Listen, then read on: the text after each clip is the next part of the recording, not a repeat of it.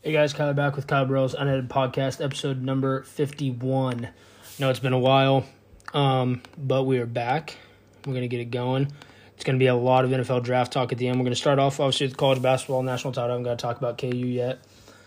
We're going to do reactions from UFC 273 and what's next. NBA playoffs, in-depth. We're going to go real in-depth on predictions, and then we're going to I'm going to give you my big board. And my big board again, it'll not like show how I'm trying to use words. It won't show how I'm going to do a mock draft too after my big board. It will not show how my mock draft is because I do my mock draft based on what I'm hearing and what could happen. Like I have Malik Willis. Let's just, for example, I have Malik Willis, in the middle of my big board, but I think 4 quarterbacks are going to go in this first round. From what I'm hearing. Hold on.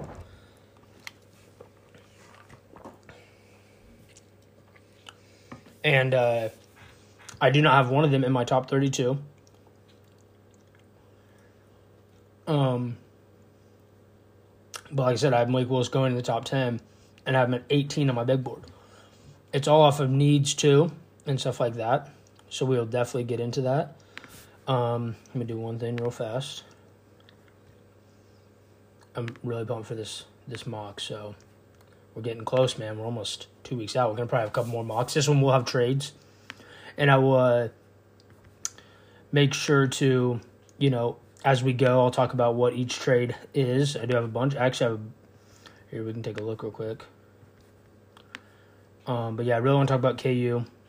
Obviously, I haven't got to do that yet. I've just been really busy, so we're going to get to this, and we're going to get back rolling.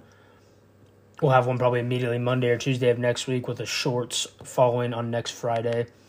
I believe I have 5 trades in the first round. So we're going to get to that for sure.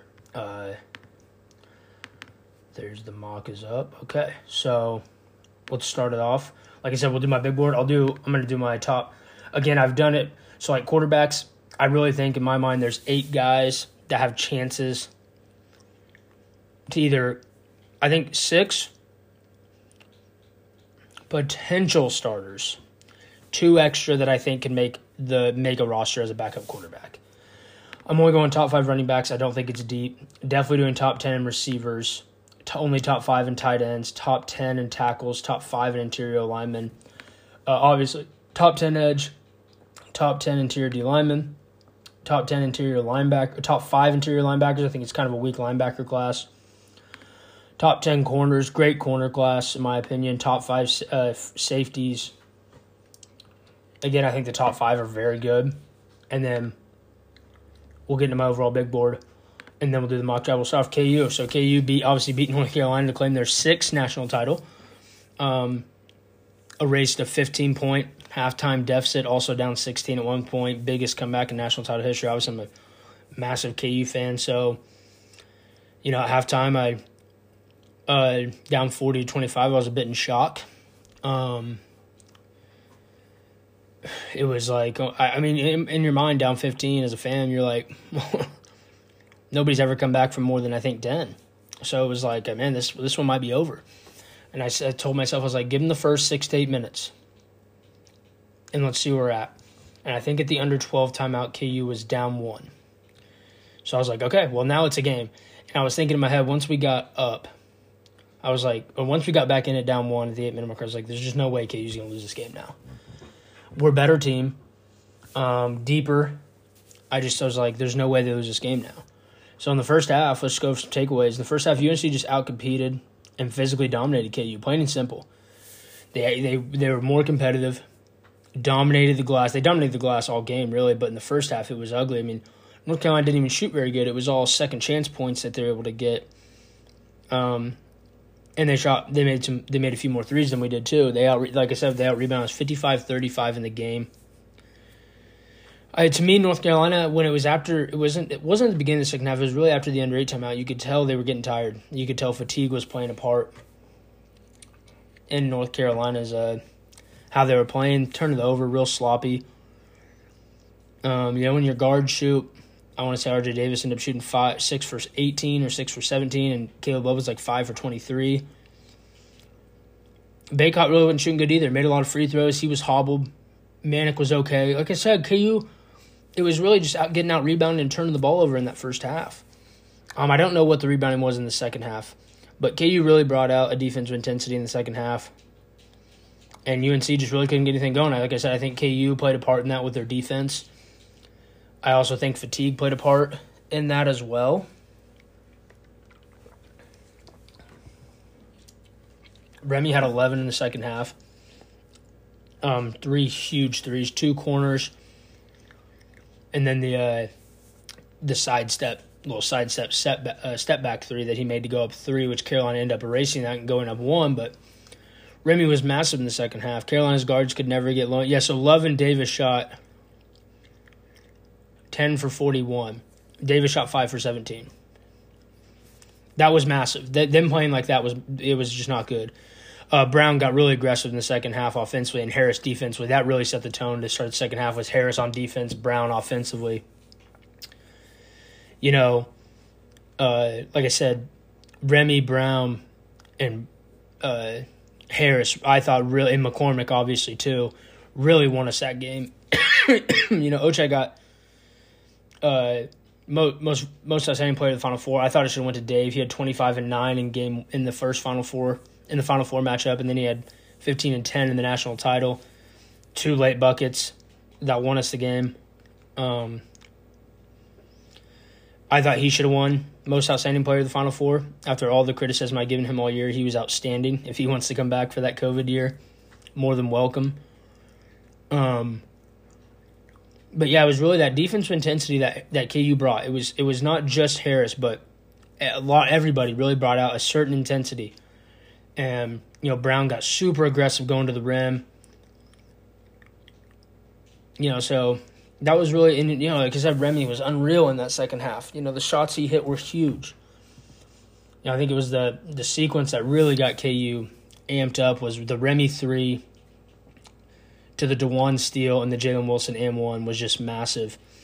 Jalen Wilson was, he struggled all game to finish, but he was aggressive. He was getting there, and he played well defensively as well. I thought he was, he was solid. He couldn't really he wasn't making shots, but he was just super aggressive, and that was really nice to see him be aggressive because no one was really aggressive in the first half. Like I said, Och won most outstanding player. I think, just because he was probably our best player all year, I think he got that award. I thought Dave should have really got that, and, Och even said that in the post-game presser that I think Dave should have gotten it. I couldn't agree more with him. Bill Self captures his second NCAA title, first KU coach to win multiple. It's a big win, Yeah, I don't like to use the thing where, KU got blessed with the matchups they got. I thought they did. Providence was honestly probably the scariest matchup for me of the whole tournament. That's why it was shocking to me that I knew North Carolina was going to come out and play. I was shocking me we were down 15 though. I thought we matched up way better with UNC than we did Providence. So yeah, I would say KU they got a pretty good path to get to the Final Four, but in the tournament it's just like anything. And when it's one game elimination, it doesn't matter who you play because on any given night, how does Kentucky feel about it? They lost to St. Peter's in round 1. In any given game, anybody can beat anybody in one man elimination. So, I didn't think that. I hate to say that in an NCAA tournament that it was a fraudulent run. I saw a bunch of K-State, Missouri fans talking about that, saying it was a fraudulent run.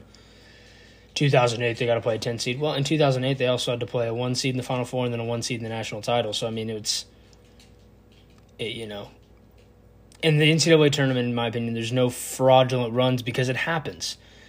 I know the 15 seed was the first one. The 15 seed was the first one to, make the Elite Eight. But, we had UCLA, what were they, a 10 or an 11 last year? And they were in the Final Four. It happens. That's the NCAA tournament. There's no fraud runs because, like I said, any given night, tell Kentucky that it's a fraudulent run. They would have loved KU's run, right? Losing to St. Peter's, ask Iowa how that went in the Richmond matchup. That's just how it goes in the tournament. you know, there's no fraud runs because, again, I'll point to Kentucky. Ask their fans if they would like KU's run, for sure. They lost to a 15. Ask Purdue's fans how they feel about losing to a 15 in the Sweet 16. Murray State was 33-2 all year. How do they feel about losing to a 15? Like, it just happens in the tournament. You know, and it was unreal. I don't care what anybody says. You can't take away from what KU did on that run. It was impressive. I mean, I'm not going to lie, going into the Big 12 tournament, me and Fee obviously talked about it. Like, it was going to be tough for KU to win the national title, I thought. And they really just, like Bill even said it best. He said he's never had a team that flipped a switch from the regular season to the postseason like this team did. And really, I don't remember a KU team that ever has. You know, I thought we were good in the regular season. I didn't think we were national title contenders per se, but, man, we got in. We stomped on West Virginia. We stomped on TCU. We beat Texas Tech by nearly, I think, 9 or 10. And like I said, KU did not play a good basketball, in my opinion. I'm going to take out the Texas Southern game because we should have beat them by how much we beat them by. But let's be honest, against Creighton and Providence, and then that first half against Miami, KU was not playing well. And then that second half against Miami, they found something, and it turned into the Villanova game where, yeah, Villanova cut it to 6 at one point, but really KU had control of that game. And then they kind of went back to how they played against Providence and Creighton in the first half against North Carolina, and then they found the Villanova game in the second half. And that's just what can happen. I agree with Bill. I've never seen a team like this that could flip a switch on a KU team. I don't remember it. Somebody can, like I said, I think the 2020 team would have been unreal because, like I said, knowing basketball, and obviously when KU won the national title in 2008, I was only 9, so knowing basketball, watching KU, I thought that 2020 team was the first KU team I ever watched that could play bad offensively and win. And that was what sucked about that, not being able to have that run. Because I thought that was the first time ever watching that. I was like, God, KU could play bad and win a game by 10 because their defense was so good. I mean, the run they went on, 16 straight wins. I believe it was 16 straight wins that KU went on that year. So, but this team made up for it. Obviously, last year we lost a lot of guys, so it was kind of a down year. But still going to finish second in the Big 12 that year.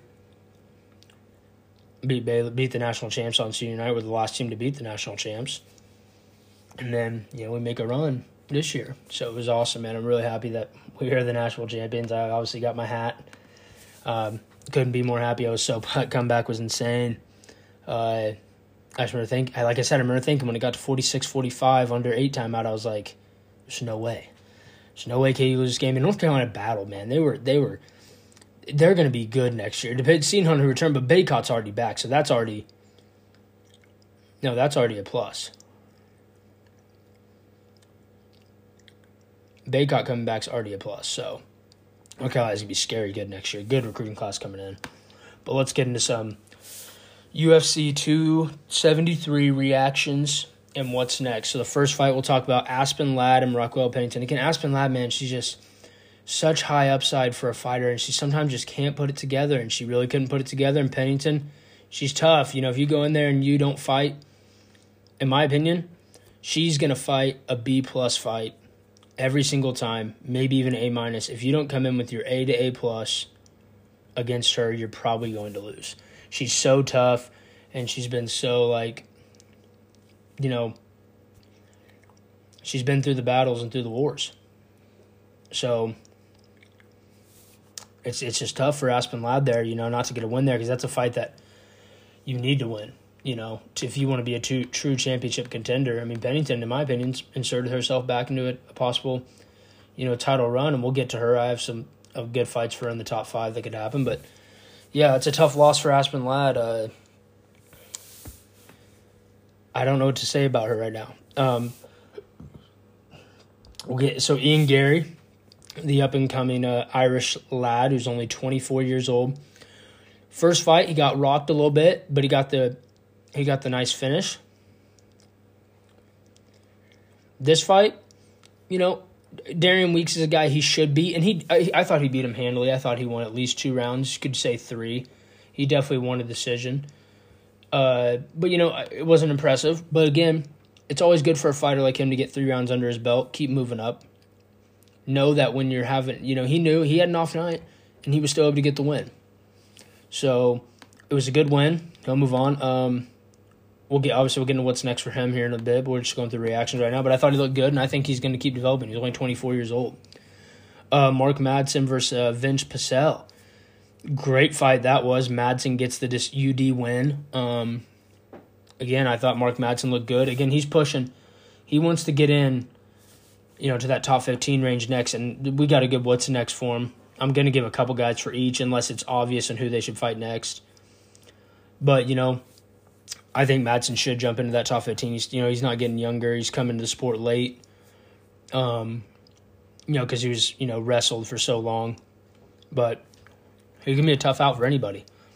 Mackenzie Dern earns the split decision win over Tecia Torres. This fight was super close. My cousin was in town who does the fan fight picks with us. Me and my cousin, my brother, watched the fights. And at the end of it, I kind of thought, I was like, it was close. How do they score that last round? I thought that Tecia might have snuck it out, but they give it to Dern. I wasn't saying robbery either way.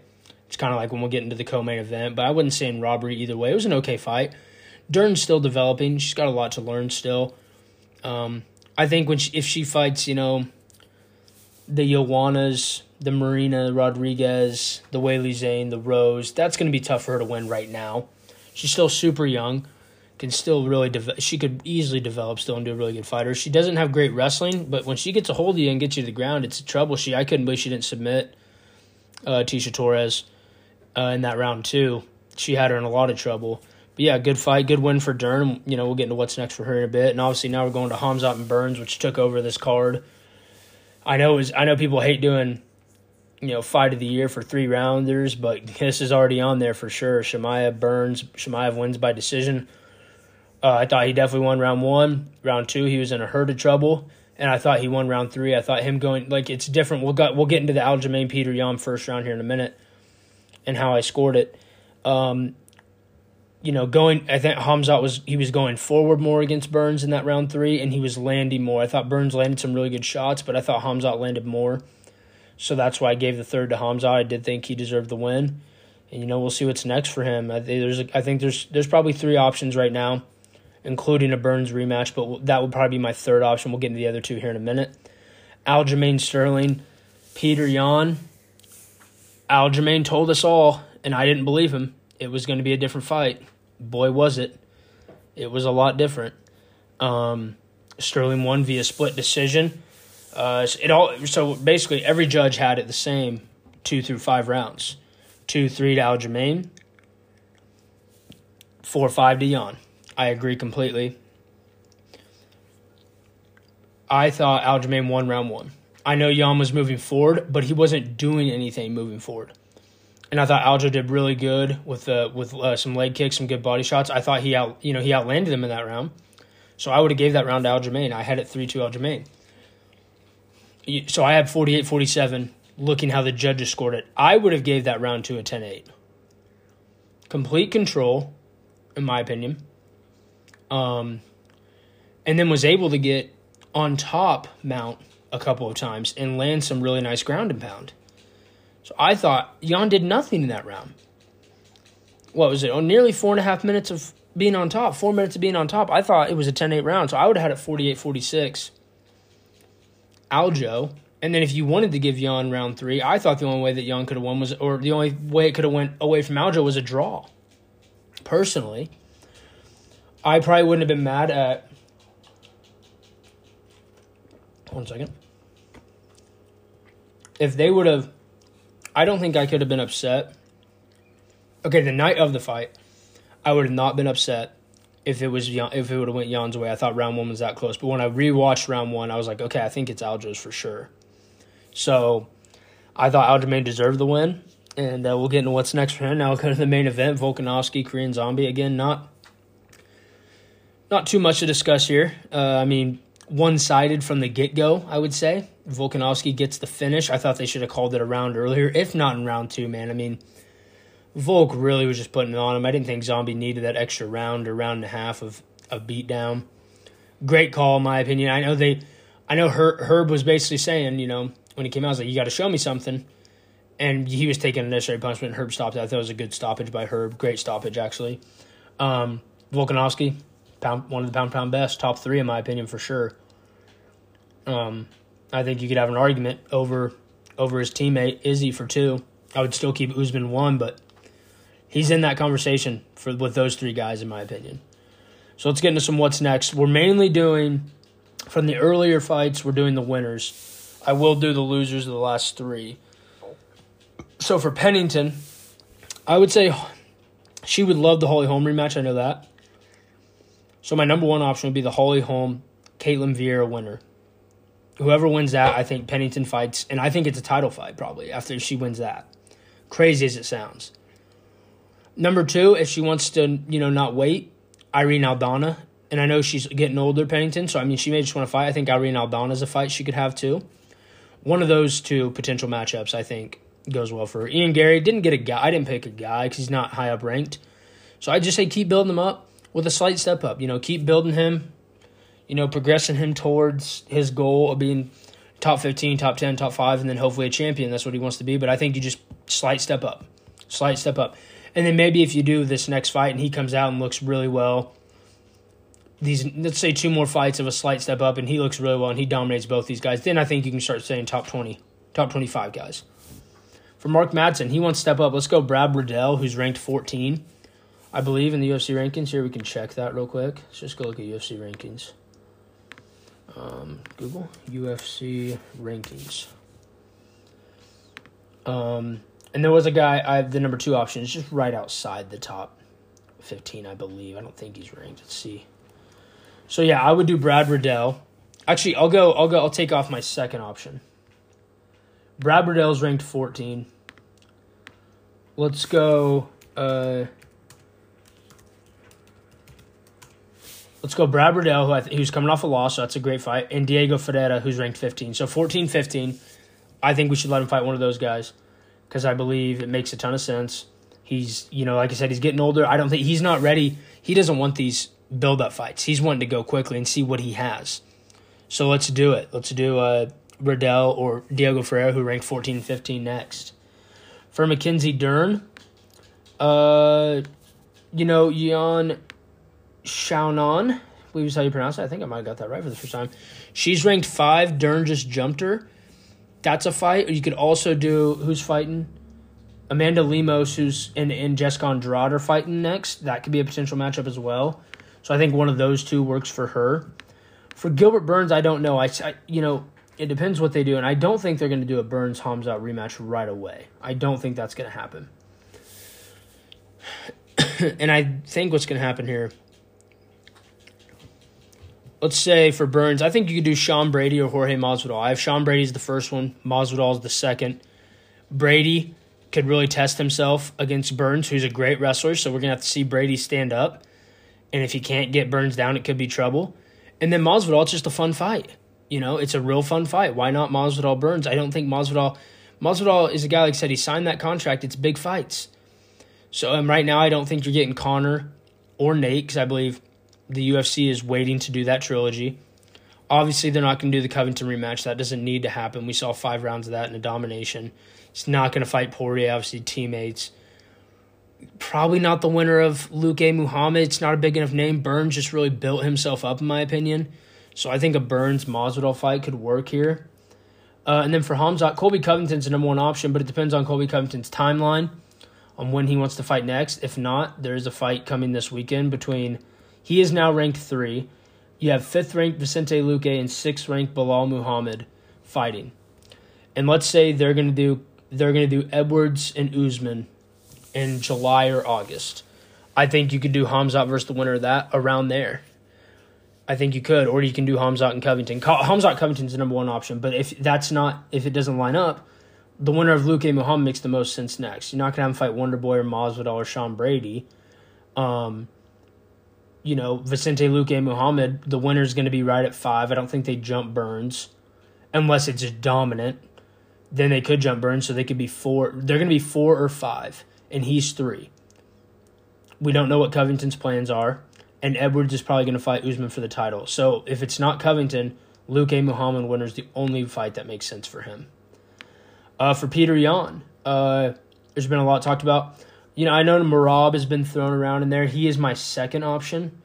I would like to see Peter Yan fight the winner of Rob Font and Marlon Vera. So, if you look down the list for Yan, okay, so Dillashaw's at 2. He's getting the next title shot, in my opinion, no matter what Aljo's saying. You have Aldo there at 3, who's probably in line for a title fight. But if it's going to be Dillashaw, Aljo next, you could have Aldo and Sandhagen. Plus, Yan fought Aldo, and he fought Sandhagen recently. So then you move down, you got Font at 5, Merab at 6, Dom Cruz at 7, Vera at 8. I don't think they're going to do Dom Cruz and Yan. Bad fight for Dom. But Merab makes a ton of sense. He's on a win streak, good wrestler, tough matchup. And then the winner of Font or Vera, especially if Vera wins, he's getting a little, he's on a little run here. So, you could do Vera. He hasn't beaten the elite, Marlon. He's fought Aldo. I guess the only elite guy he fought recently. And he beat him. Or he lost to him. So, I think Vera and Font winner makes sense for Peter Yan next. If not Merab, I'm not mad at that fight either. For Aljo, it's easy. It's TJ Dillashaw. I know he commented about the Aldo thing today saying, I think Aldo deserves it more than TJ. I would disagree. I would definitely go with TJ. I know he technically lost the title because of the steroid use, the EPO use when he fought at flyweight. But again, if you read into that, it was to cut the weight. It wasn't to get an advantage. It was to cut weight.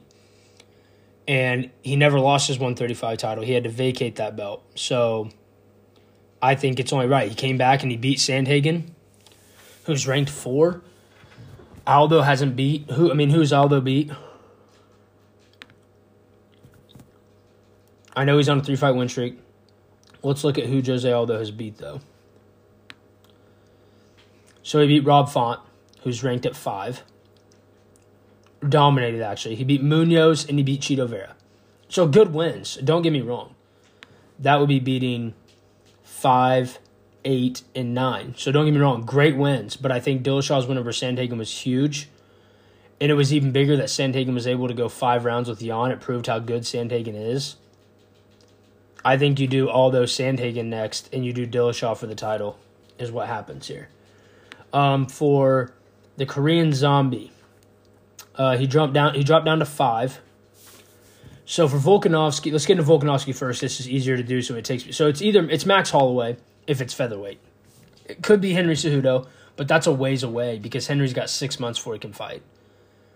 I think the other option is the lightweight move. So it'll be either Holloway next, who I want to see, because that's the number one. That's, the second fight was so close. Not really, in my opinion, it wasn't close, but controversial, because I thought Max definitely won that fight. So I think it's Holloway or the lightweight title. So for Chan Sung Jung, you have Calvin Kattar facing Arnold Allen right now. You have Ortega. So if he fights somebody above, I have Brian Ortega as the number one option here. Ortega needs a fight. I don't know what Yair is doing. I think Ortega, Korean Zombie, who had that little back and forth for a while, they never fought. I think that fight makes a ton of sense. And if Chan goes back, I think Giga Chikadze would be my second option. You could also throw Josh Emmett in there, maybe even a Bryce Mitchell. But I have a feeling that if the Ortega fight presents itself, that will happen. I didn't choose Yair because they fought, but maybe they could do a rematch because that fight was so good. But I think Ortega is the number one option, and then I would go Giga. And we talked about Volk. But yeah, it was an unreal card. It was awesome, and I can't wait for the next pay-per-view in May. It's going to be awesome, too. You got Oliveira versus Gaethje, Rose, and stuff. We'll get into that in the next one. But let's get into my NBA playoff predictions here. So we've already had a couple playing games go. I'll predict the last of the playing games as well. So you have the Cavs and the Hawks tomorrow. I'm going the Cavs win. I know it's pretty, it's probably a little homer pick. I love the Cavs. So I'm going to go Cavs win, and we'll play the Miami Heat. The Cavs will win, and they'll play the Heat. That is my prediction. Cavs win. We'll say in a close one. I think Cavs win by 4 tomorrow. Close game. Clippers, Pelicans. Clippers really, really made me take a step back and look at my predictions because at one point I had the Clippers in the conference finals if they could be the 7, but now they're going to be the 8, and I really thought they just did not look good against the Wolves. I'm going to have them beating the Pelicans because of experience here. I think it's going to be very close, and it would not shock me. It would not shock me at all if the Pelicans won. I'm going to go Clippers win and play the Suns. So let's get into East round 1. The 1-seeded Miami Heat versus the 8-seed Cleveland Cavaliers. So this is tough because Jared Allen is 50-50 to go tomorrow. So if they win, I think he plays in this series at some point. Okay? So I'm still going to pick the Heat, but if he plays by game 2, I'm going to say this goes 6.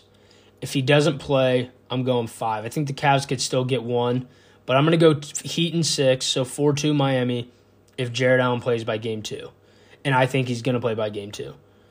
And really, no matter what, if they play the Hawks, I'm going to go 4-1 or 4-2 also. So I'm going to have the Heat advancing no matter what.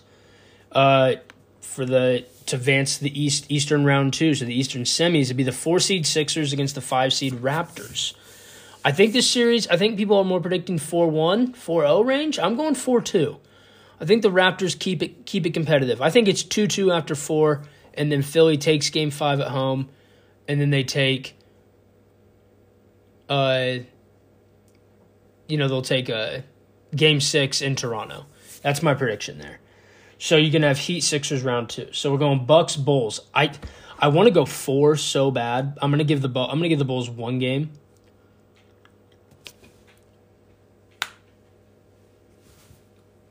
I'm gonna give the Bulls 1 game though, 4-1. I'm gonna give the Bulls they get 1, but I want to say it's sweep so bad. I hate giving sweeps because it's so tough for me to see a team not winning a game, 1 game inside of 4.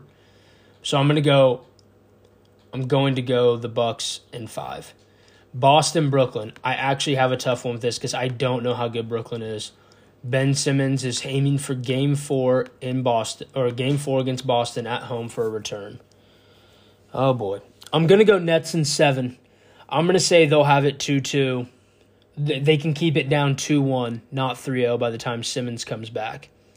So I'm gonna go Nets in 7 here. I am. I'm gonna pick the Nets, and I hate to do it because I like the way the Celtics have played. Robert Williams, I don't know when he's coming back. I'm gonna go Nets in 7. It's a tough one, but I'm going Nets in 7. Western Conference round 1, Suns Clippers. I'm going Suns in 5. I think the Clippers can get a game. I know they went to 6 last year without Kawhi. I think this Clippers team right now is a little worse, though, than they were last year. Paul George is just coming back. I just like the Suns. They're better than they were last year, too. So I'm going Suns in 5, and I could see a sweep, to be completely honest. Mavericks Jazz.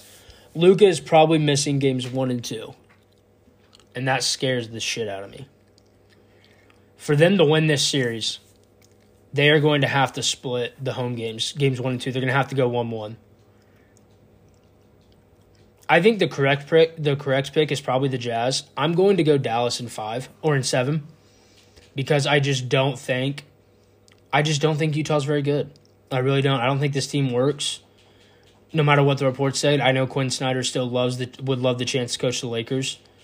So it could be a disaster if they lose this game. Is he already looking ahead?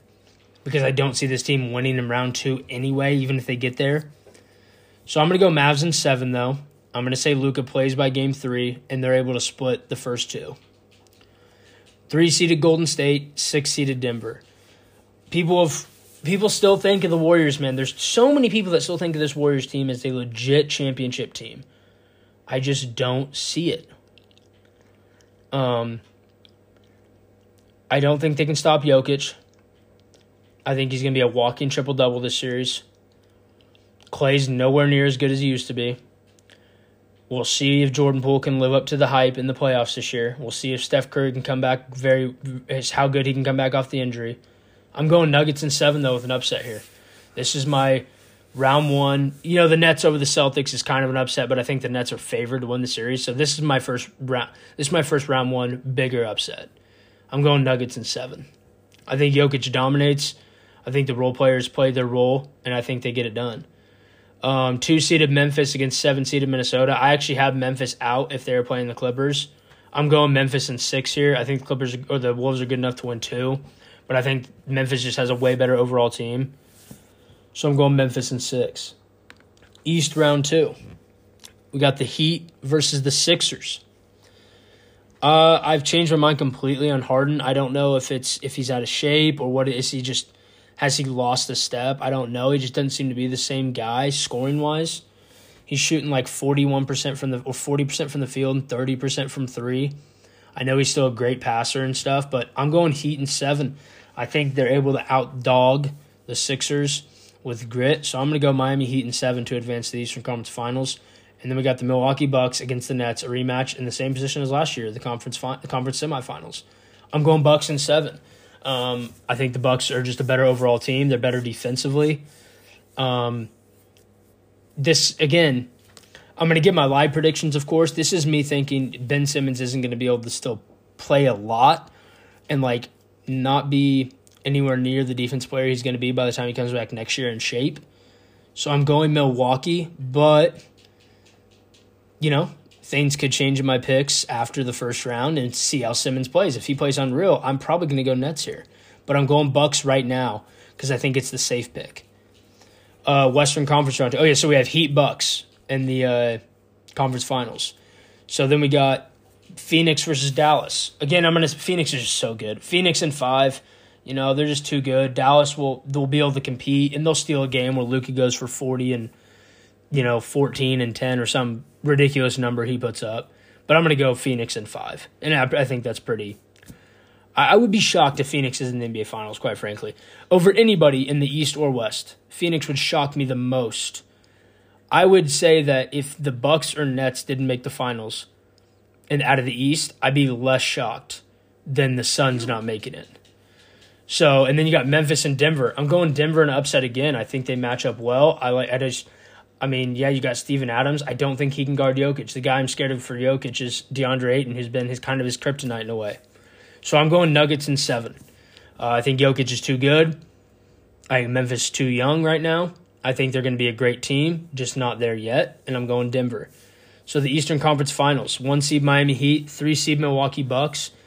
Give me the Bucks in 6. I just think Giannis is too good.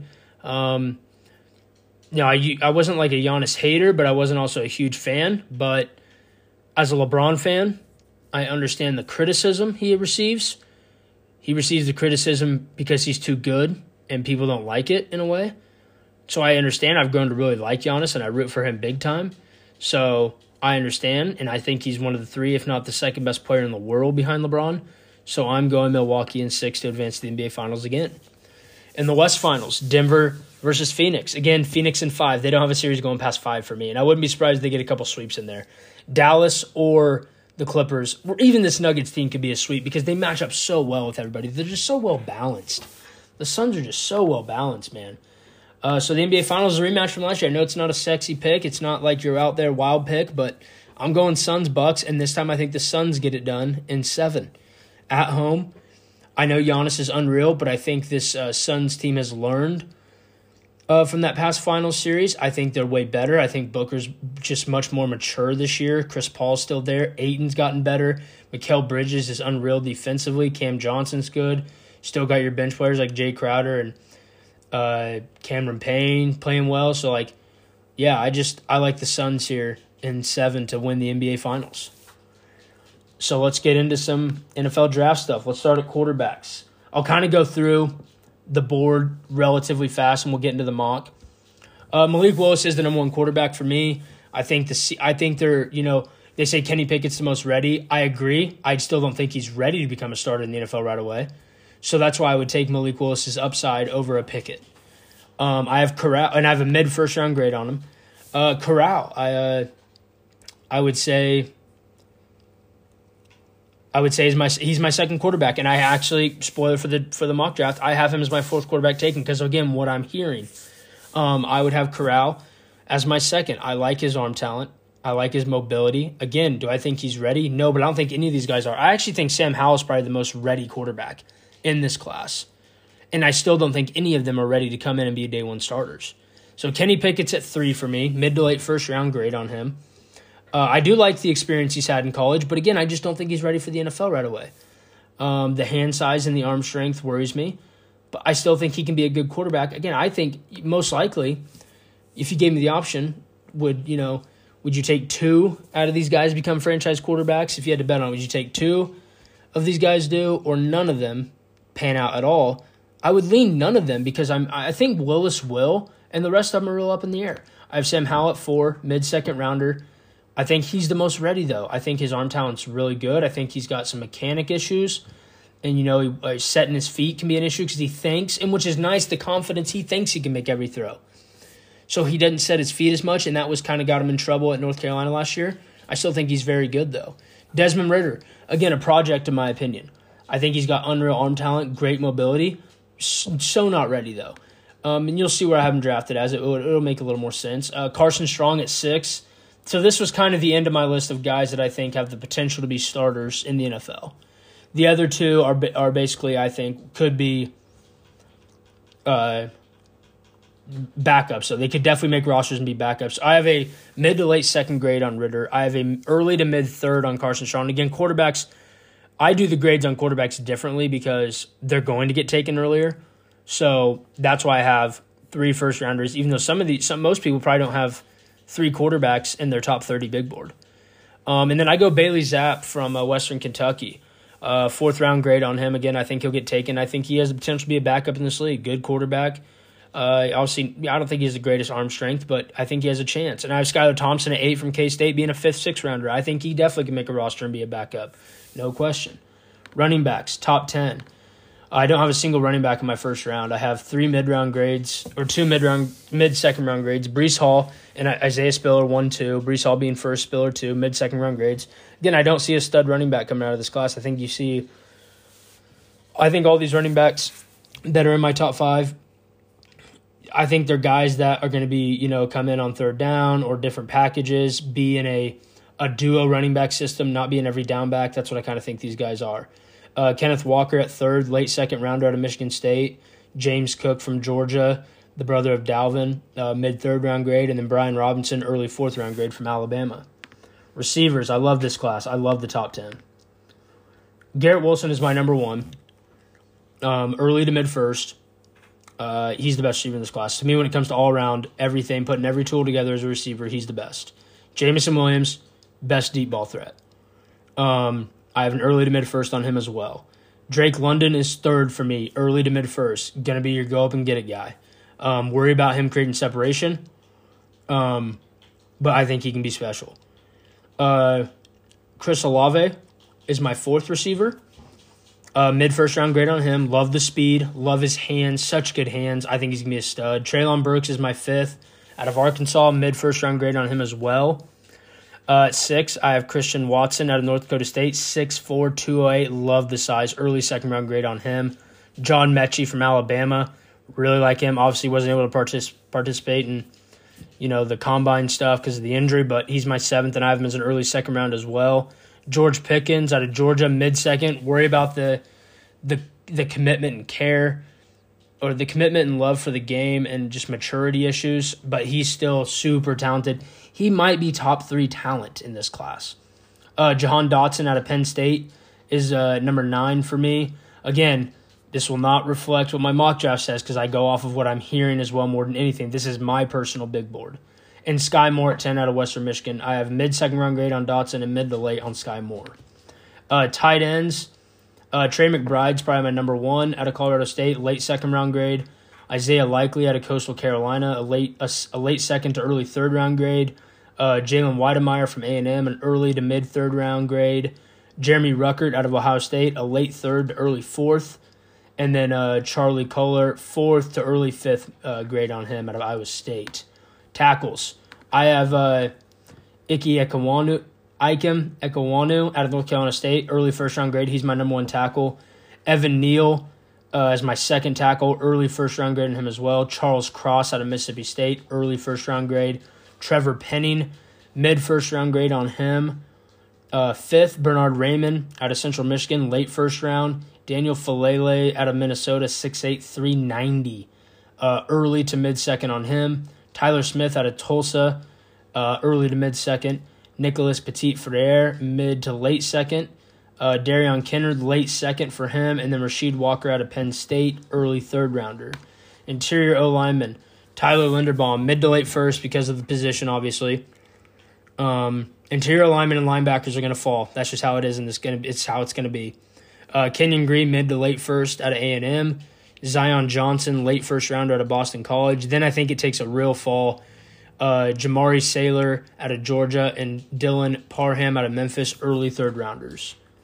Edge class. Aiden Hutchinson 1, Kayvon Thibodeau 2, Trayvon Walker 3, all early first round grades.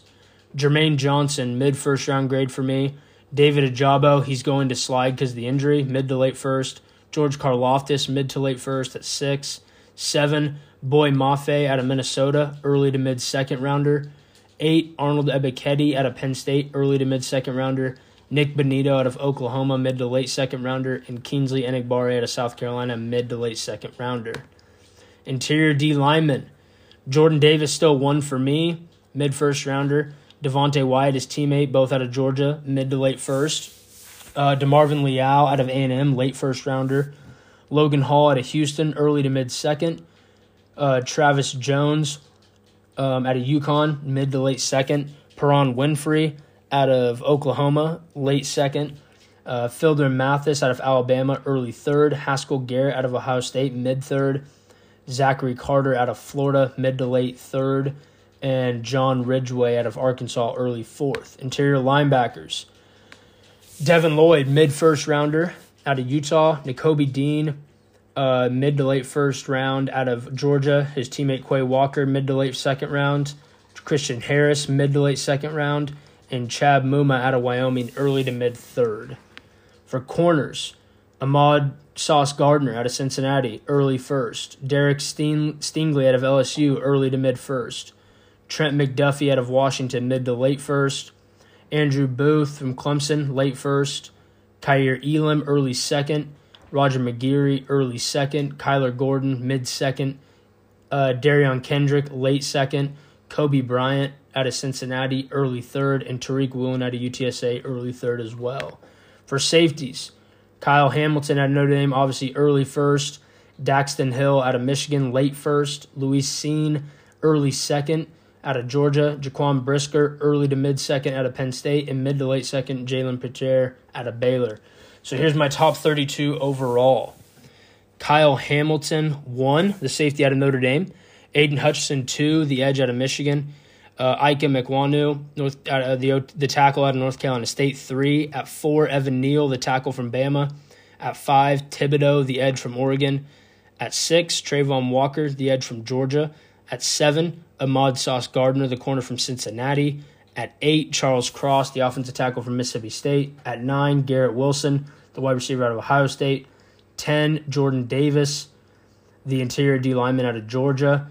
11, Jermaine Johnson, the edge out of Florida State. 12, Jamison Williams, the wide receiver out of Bama. 13, the wide receiver out of USC, Drake London. 14, tackle from Northern Iowa, Trevor Penning. 15, Devin Lloyd, interior linebacker out of Utah. 16, Derek Stingley, the corner out of LSU. 17, Devontae Wyatt, the interior D lineman out of Georgia. 18, Malik Willis, the quarterback out of Liberty. 19, Nakobe Dean, the inside linebacker out of Georgia. 20, Chris Olave, wide receiver from Ohio State. 21, Tyler Linderbaum, the interior O-lineman from Iowa. 22, David Ajabo, the edge out of Michigan. 23, Trent McDuffie, the corner out of Washington. 24, Treylon Burks, the wide receiver out of Arkansas. 25, Daxton Hill, the safety out of Michigan. 26, Matt Corral, the quarterback out of Ole Miss. 27, Kenyon Green, the interior O-lineman from A&M. 28, George Karlaftis, the edge from Purdue.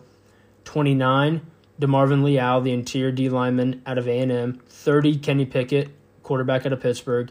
31, Zion Johnson, interior lineman from Boston College. And 32, Andrew Booth Jr., or just Andrew Booth, I think. I don't know if it's Jr., out of Clemson at 32. So here we go for the mock. Again, I'll go back on the trades when they come up. Number 1 overall, I got the Jaguars still selecting Aiden Hutchinson. I think he's going to be phenomenal in the pros. I think guys like Thibodeau and Travon Walker have higher potential, but I'm going Hutchinson here because it's safe, and I know he's still going to be very good. At 2, I got a safety going too, Kyle Hamilton. He's the best player in the class for me. I know a lot of people have him going outside the top 10. That's criminal. He can play in the box. He can cover. Detroit is the type of team that can take a swing at him, I think. I think they'd be smart to do so. I got Kyle Hamilton going 2. 3, the Texans. I got them taking Ikem Ekwonu, the tackle out of North Carolina State. They could go for a lot here. They could go Thibodeaux or Walker. I think Ekwonu or Neal, of course, the other tackle, but I think Ekwonu is the best, so I'm going him here. Jets at 4. I have them getting Thibodeaux, so maybe the highest ceiling in this class. And I think the Jets take a swing on him. Giants at 5. I have them taking Evan Neal, the tackle out of Bama. They need tackle and edge. I think at 6, Carolina's either probably going tackle or quarterback, so I think you have to take the tackle here. So then at 6, I do have Malik Willis going 6 to the Panthers. I really do.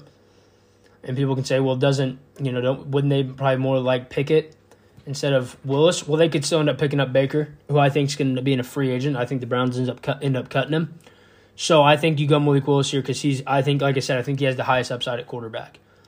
At 7, Giants back on the clock. They get their edge. Travon Walker. Great draft here for the Giants. Neal and Walker, they couldn't ask for better. And I think they'll get Walker or Thibodeaux. The Lions could go quarterback too. People are saying, but we'll see.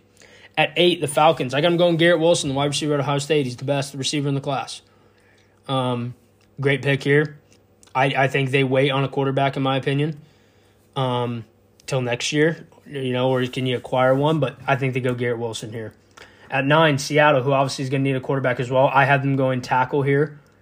They'll be in play for Baker as well. Charles Cross, the tackle out of Mississippi State. Again, I think he could end up being a top 5 pick. He's unreal. So get him at 9, I think is great. The Jets at 10 take Drake London, the wide receiver out of USC. Help out Zach Wilson as much as you can. I think you got a lot of other guys that can cover the middle of the field and the underneath routes. Now you get your deep ball guy in Drake London. Washington, who I think could go receiver here as well, but I have him going Sauce Gardner, the corner out of Cincinnati. I think they need help at defensive back, and I think he's the best one in this class.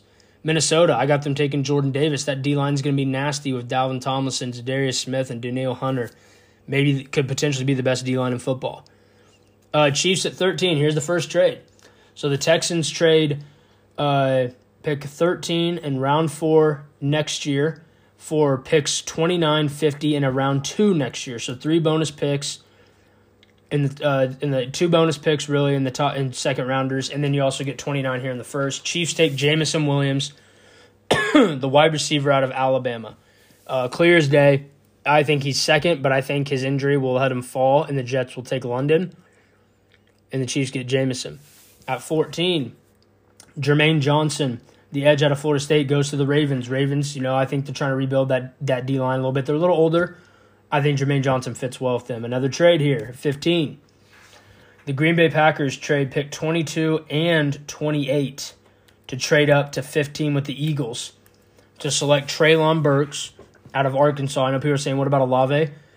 I think they're going to go with a big-time threat here and a red zone threat in Treylon Burks. I love this pick. I think it helps Rodgers out, and this is what I think happens here. Like I said, maybe the trade doesn't happen, but I'm projecting a trade here. Saints at 16 go wide receiver as well to help out Jameis and more of a better receiving core, around Michael Thomas and Chris Olave out of Ohio State. Speedy, good hands. I love this pick.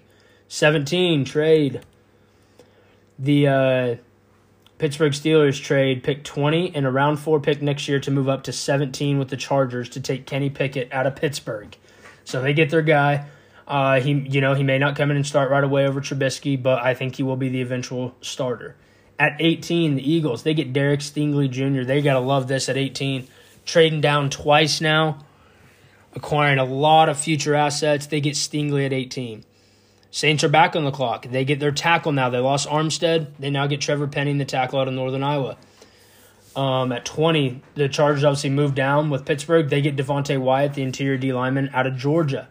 21, the Patriots take a corner. They need one. They lost JC. Trent McDuffie out of Washington. Eagles, this was one of their trades. This is their trade with Green Bay, where they acquired 22 and 28 they get Devin Lloyd, the linebacker out of Utah. 23, Tyler Linderbaum to Arizona, the interior O-lineman. They need help on the interior. He comes in and be their day one center. In a trade, Detroit. From what I've heard, they love Desmond Ridder. And if they could get him late, they would. But I know Seattle's looking to trade up as well, so they're going to trade up here with Dallas. Dallas gets Detroit's first-round pick this year at 32, and they get Detroit's early second at 34. Detroit receives 24 from Dallas right here, and then a round 4 pick next year. They go ahead and they take Desmond Ridder because they know they like Ridder because they think he has the most upside, and they know that he didn't have to start right away with Goff there. At 25, the Bills take Kenyon Green, interior O-lineman out of A&M. They need O-linemen. Jahan Dotson, the receiver from Penn State, he goes to Tennessee. Tennessee's going to need a number 2. Buccaneers take Karlaftis. You look at Tampa Bay, you look at their roster, they're so good everywhere. They're going to take for value, and Karlaftis could end up being top 15, top 20, so they take him here at 27. Eagles, after trading down with Green Bay, they've gone Stingley and Lloyd. They go defense again. They go to Marvin Leal, the D lineman out of A&M. Houston, who traded with Kansas City, they are now at 29. They can take more of a gamble here because they're trying, they want to hit on their young guys, but the upside of Ajabo is so good. They're going to take Ajabo, even though he got injured. They're going to take him here at 29. Another trade, Seattle trades back into the first round. They give Kansas City 40 and 41. They receive this pick at 30 and a round 3 pick next year. They take Matt Corral out of Ole Miss at 30, who again is my second highest rated quarterback. Bengals, they go defense here. They've kind of really shored up the O-line. So they go Booth Jr. out of Clemson. And the Cowboys, who traded with Detroit, are going to have 2 picks here in the span of 3. They're going to take Zion Johnson, the interior O-lineman out of Boston College. They need help in the interior, especially at left guard. So they take Zion Johnson. Okay, so that will complete round 1. Heading into round 2.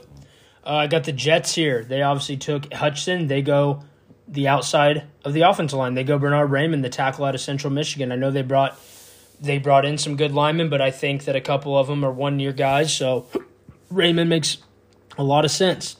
Cowboys back on the clock. After the trade with Detroit, they take Arnold Ebiketie, the edge out of Penn State. They hit with the Penn State guy last year. They go Ebiketie this year, who I think is unreal. Jets at 35. Let's go back and look who they took. Jets took Drake London and Thibodeau, edge and wide receiver. Right here, they're going corner, Kaiir Elam out of Florida. They need help at corner as well. I didn't think it was as much as a need to take Gardner in round 1, and they get a good guy here in Elam. Giants, they go Daxton Hill out of Michigan. Great first round for the Giants with Neal and Walker. Now they get Daxton Hill, the second best safety in the class for me. Another safety off the board here, Luis Cine out of Georgia, goes 37 to Houston. Jets are back on the clock. This time they go tackle Tyler Smith out of Tulsa.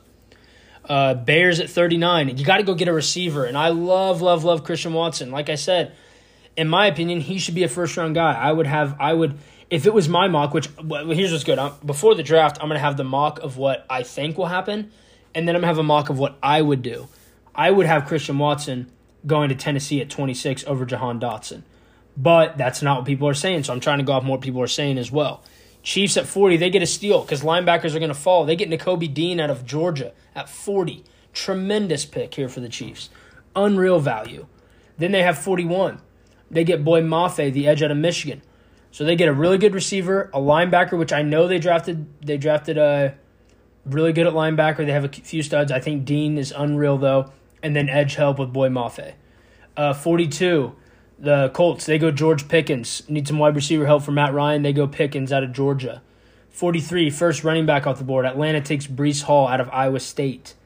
Cleveland at 44, they take Logan Hall, the interior D lineman. They need some help on the D line for sure. Baltimore, corners were really injured last year, so they go Roger McGeary out of Auburn here at 45. Vikings, obviously I think I would have probably had them taking Sauce Gardner if I didn't have them going 11, but they're going to go corner here, Kyler Gordon out of Washington. Commanders, they take Quay Walker, the linebacker out of Georgia.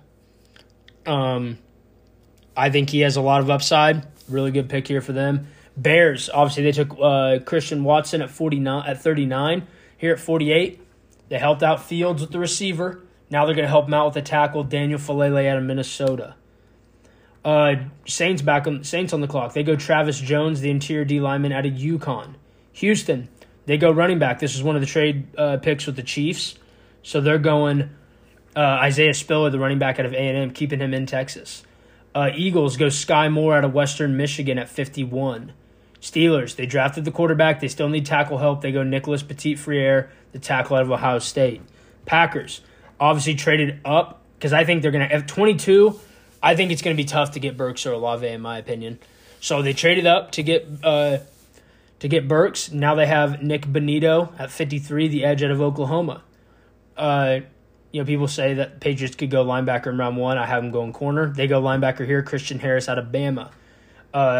Cardinals took an interior O-lineman in round 1. They get some edge help here, Drake Jackson out of USC. Dallas, they need wide receiver help for sure. They're going John Mechie out of Alabama here at 56.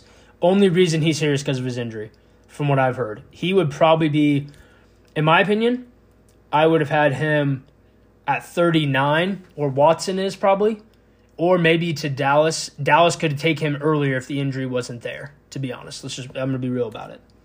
But Dallas gets great value here at 56 with Mechie. 57, Bills. So they took Green on the interior O-line. They go interior D-line here, Param Winfrey out of OU. Atlanta, they go Brisker, safety out of Penn State. Again, Atlanta's looking for really talented guys because they just need to get better everywhere. At 59, Packers on the clock. Now they get their tackle, Darion Kenner, the tackle out of Kentucky. Bucks, I'm going a little different here. I have the Bucks taking Sam Howell, the quarterback out of North Carolina, here at 60. I know Brady unretired. I think he plays next year. Obviously, he's playing this year, coming up here. If he plays well, I think he plays another year. But Howell could learn behind Tom Brady in Tampa. At 61, Niners, really secondary. I'm going Jalen Pereira, though, at safety. They need more safety help, in my opinion. Chiefs back on the clock at 62. They go Darion Kendrick, the corner out of Georgia, get some corner help. Like I said, Bengals, I think they addressed their O-line. Now they can address some defensive needs well. So I'm going Fielder Mathis, the D lineman out of Alabama. And for Denver, edge or linebacker, I like Enagbare here more than taking Muma, the linebacker from Wyoming. So I'm going to go Kingsley Enagbare here at 64. And that will conclude the mock draft. Like I said, we're going to be back regular more. I just had some time off, but we'll be back. Let's see. We'll probably be back Monday or Tuesday. Most likely Tuesday, I'd say. And then I know probably people are thinking, why don't you talk about the Lakers? You're scared to talk about the Lakers? Nope. The Lakers are going to be saved for next Friday, Shorts episode, where I dive into what the Lakers need to do this offseason and what's next and what's realistic for the Lakers next year. They will get a Shorts episode. I know people are probably like, how are the Lakers going to get a Shorts? But they will.